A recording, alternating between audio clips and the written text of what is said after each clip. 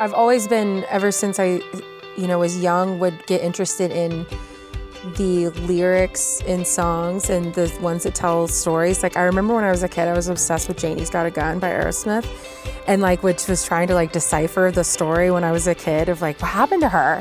Welcome to the Peach Jam Podcast from Georgia Public Broadcasting, where we'll introduce you to a sampling of the truly diverse and incredibly talented musicians from across the Peach State. Each episode will profile a different artist and share songs and stories recorded live in our GPB studios. I'm your host, Jeremy Powell, and on this week's podcast, we're going to meet an artist from Kennesaw who got her start by winning a radio contest.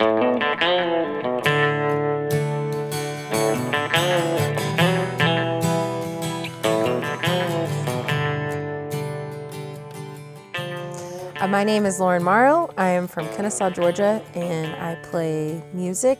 I guess that sounds like kind of Americana indie rock. Why is it hard to describe what kind of music you play? I think because I have a lot of different influences that I tend to draw from. So I know that my voice can sound country-esque, and I can write kind of country type songs, but I have a lot of influences in 90s alternative and, and indie rock and stuff like that. And I think they all kind of come together in our music, and it's hard to, I don't know, it's just hard to kind of put a real, label on it. She was born in the spring in a hospital room in Anniston. Her parents named her Vicky Lynn, but they didn't know why. Doctors and the nurses told her mama that she might not make it. They said you better start praying for her to get through the night. Oh God, please save her, her mama cried. Save Vicky Lynn in 1955. Talkative and bright and not the shy type, she was growing. And before you know it, telling everybody what to do. Baby brother came and the family moved away to Birmingham. That's when she really began to show him her bad side too. Mama's worried, but her daddy's full of pride. In Vicky Lynn in 1965. So the first song, Vicky Lynn, is about your mom. Tell me about your mom. My mom is a very complex person that would probably be hard to sum up in the amount of time that we have. But what I generally say when I introduce the song is that my mom and I are very close, and we've always been really close with each other. There was time periods in our lives where we weren't as close, and generally when I was a teenager, et cetera, And I always thought that, I always knew she was cool, but I would never allow myself to admit it. And she would tell me these stories about when she was 16, and she would be sneaking out of her house, and she'd go hang out with Leonard Skinner and the Allman Brothers and Wet Willie and all these other bands. And she'd be like, Lauren, I was cool once and blah, blah, blah, whatever. I'd be like, oh, whatever. And in comparison, though, when I was 16, I was lined up outside of a Barnes & Noble dressed like Harry Potter, waiting for a new Harry Potter book to come out. So I always talk about how, she's way cooler than me. She has better story. She's lived a lot of life, and she's awesome. And so I felt like I started thinking about her, and Jason, my husband, had written this riff for a song, and I just started thinking about her life, and it just really kind of came out. And sometimes it's like that with songs. How does she feel knowing that you can now see her as a whole person rather than just as your mom? Yeah, I think that she loves that. My mom too, if you ever were to meet her, she has a huge personality. She's very gregarious, and she fills a lot of space in a room, and in a good way. And I think that she's, immensely proud that there is now come a time in my life when I can recognize her as a person and her accomplishments, and also forgive her for her shortcomings because she's also just a human too. And there's just been a lot of really nice growth that has happened in our relationship the older that I've gotten. Senior year, long hair behind her ears, she's glowing. No, she didn't know it. The boys all loved her too. Beatles in the Stones, hail, hail, rock and roll, she's a rebel. Her daddy said she'd go to hell, and he tried to burn her records too. But have you ever seen a more beautiful girl alive than Vicky Lynn in 1975?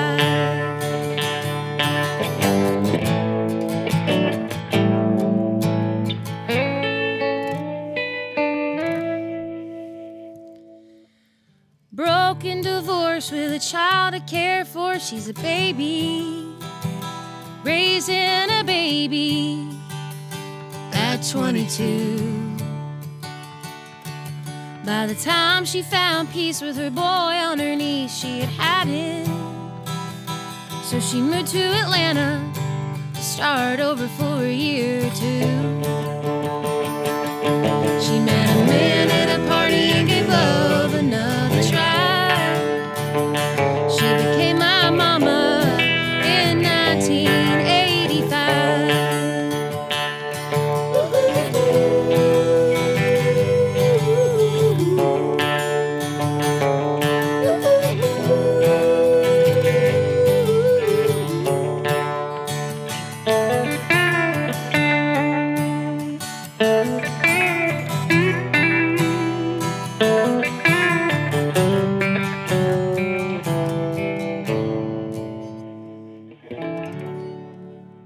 Let's go back. You said that you would be waiting outside for the new Harry Potter book. What house are you in?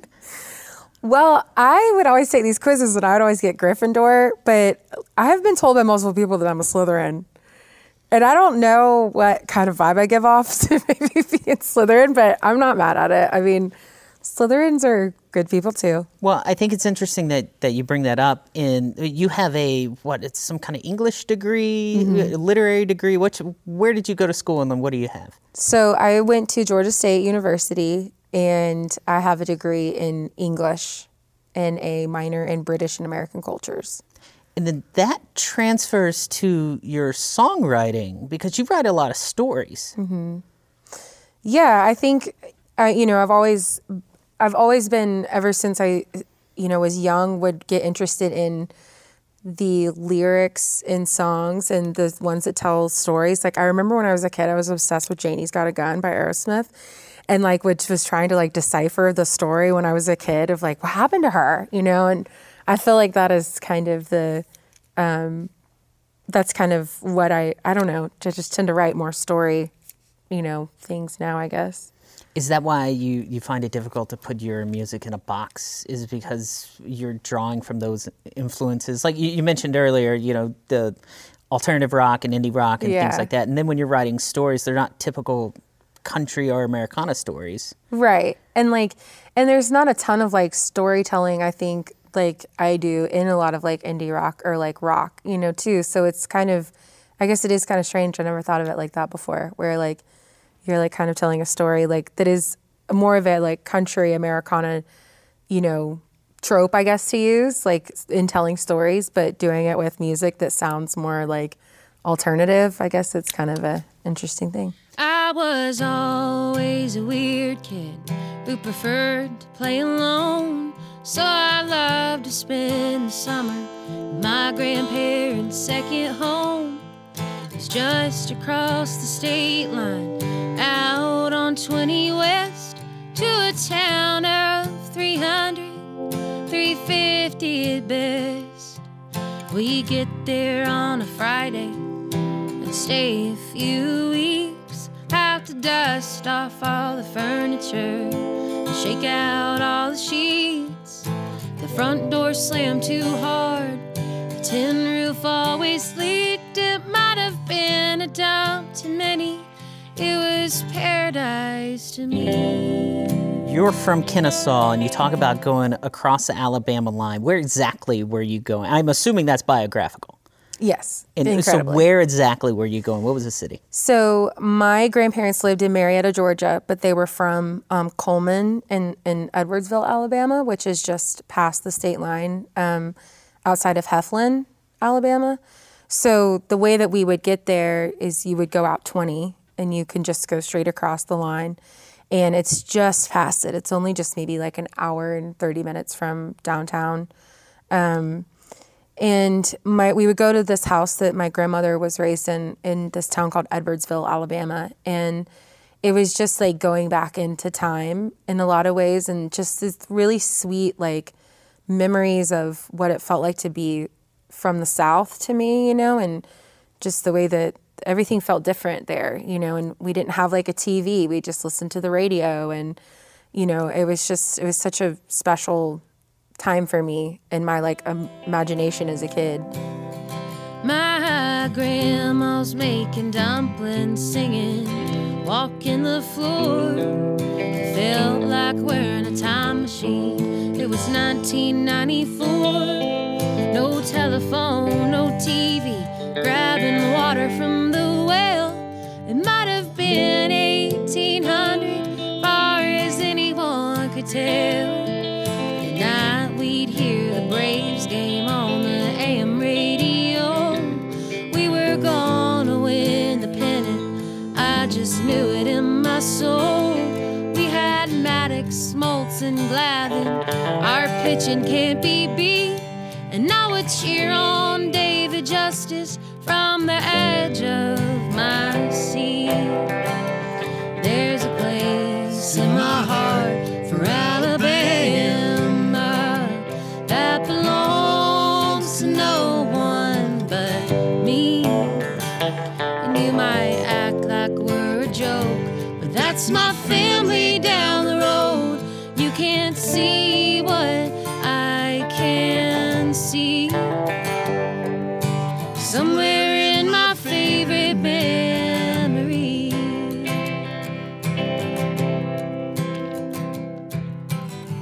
And you mentioned in the song, basically don't make fun of those people. Those are my family. Mm-hmm. Because what did you grow up hearing about your family being from Alabama? I think it's not even just like Alabama or Georgia. It's like it's everywhere. I feel like sometimes, there's a stereotype of every,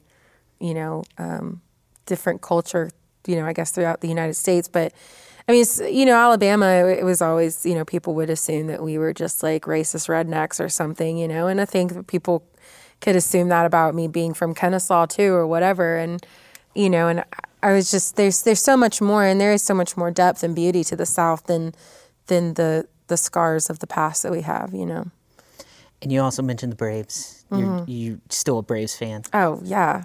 Duh. My favorites. Yeah. David Justice is he still your favorite? Well, so, okay, just to be a confessional here, Ryan Klesko is actually my favorite Brave, number 18. Okay. But it was hard to sing Ryan Klesko in the song, so I knew I wanted to talk about the pitching, like with Maddox, Smoltz, and Glavine. But then when I tried to sing and Ryan Klesko, like, that I just didn't roll off as good as David Justice. Yeah. I love David Justice. But yeah, number 18, Ryan Klesko. We're going to have to send this to him so he Somebody knows. Somebody please. Yes. I mean, I feel like I talk about him all the time. And I just don't know why we haven't met. I have his baseball signed. Yeah? I loved him. A warm wind blows through the window. Curtains flutter in the breeze. I am putting together a puzzle while I'm sitting on my knees. I'll swing out on the front porch where my feet can hardly reach and fall asleep tonight to a cricket symphony. Walk down to the train track, put pennies on the rails, spend the afternoon with Grandpa trying to find out where they fell. See that copper glitter like 100 shining suns, and walk back hand in hand when our treasure hunt is done. quick programming note, after the recording of this podcast, Lauren had the opportunity to meet Ryan Klesko. She geeked out about it, and you can see that on her social media. How long have you been doing music? Well, I started writing when I was 15. But then I wouldn't let anyone hear my songs or anything. I wouldn't play in front of people. And then I won this contest through 99X, and I sang at Music Midtown with Butch Walker and his old band Marvelous 3. And that's kind of sent my ambition into overdrive to want to play music forever. But then really it just started my first band when I was I was 20. And then, really since then, just kind of, going forward. But now you find yourself traveling the world, legitimately traveling the world playing music. Yeah, it's really cool. It's awesome. It's the best. Even on days when it's really hard and it's not there are times your van breaks down or, you have interpersonal issues or, you're tired and I don't know, there can be all sorts of things, but when you kind of look, from a bird's eye over your life and are this is really cool. This is all I've ever wanted to do, and I'm very grateful that I am able to do it in whatever capacity I can. There's a place in my heart for Alabama that belongs to no one but me. You might act like we're a joke, but that's my family down the road. You can't see what I can see. Somewhere in my favorite memory. Somewhere in my favorite memory. Somewhere in my favorite memory.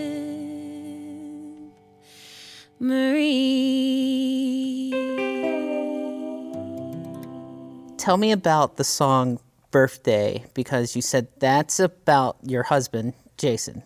So what's the story? So Jason, when I went to school downtown and I moved downtown when I was in my late teens, and I met Jason through some friends at the local off of Ponce de Leon in downtown Atlanta. And I was 22 and we were playing trivia at the local. And we met and just immediately clicked that night and went over to MJQ and all these places that are kind of these legendary Atlanta places. And then a month later, I broke up with him on his birthday, which is not my finest move. But I didn't know what to do. And I was panicked because I really knew that I loved him so much. And I was like, oh my God, I've never felt this feeling before and I don't know how to handle it. And so I freaked out and just took my lost DVDs and my quilts, and I was like, bye, I'm out of here. So then for the next 9 months, we were kind of chasing each other all around town, and we would run into each other at the Earl on the east side or all these places and have to kind of navigate trying not to see each other or trying to see each other and be like, oh, what are you doing here? And it was just this whole thing. And then we got together after my show at the Earl that October of the following year. And then now when you drive down Ponce, it's changed so much in Atlanta. Does it bring back all these memories and feelings for you? Yeah, it's really, I think it's cute. We'll go to the local a lot. And obviously, it's really sad that it's not going to be there, whenever they mow down all of Ponce and build more condos. That sucks for the city because it is a special place. And for a lot of people, we spent a lot of years of my 20s, in those places and, forging friendships in those bars and clubs and whatever. And, a few years ago, they moved the booth that we met in. And so, that was, the one thing, it's oh, our booth is gone. And, it's very sentimental to me. And I'm a pretty nostalgic, sentimental person. So, it feels special. And it will be sad when it's not there anymore. It's 5 o'clock in the morning on your birthday, and I can hardly believe I'm still awake, but that's okay. while you sleep. I can show myself out and collect all the crap I left at your house.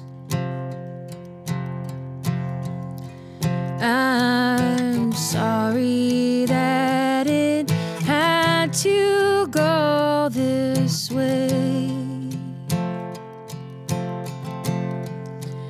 I hope you have a really nice birthday,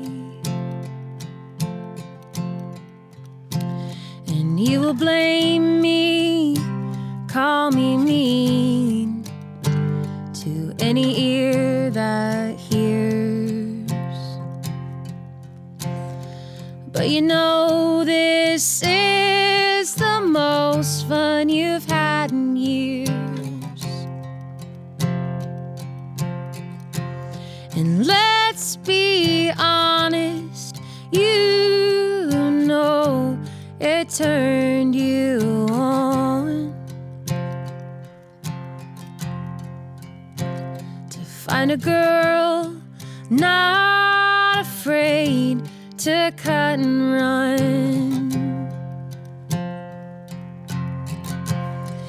I think it's better I'm not around while you figure you out.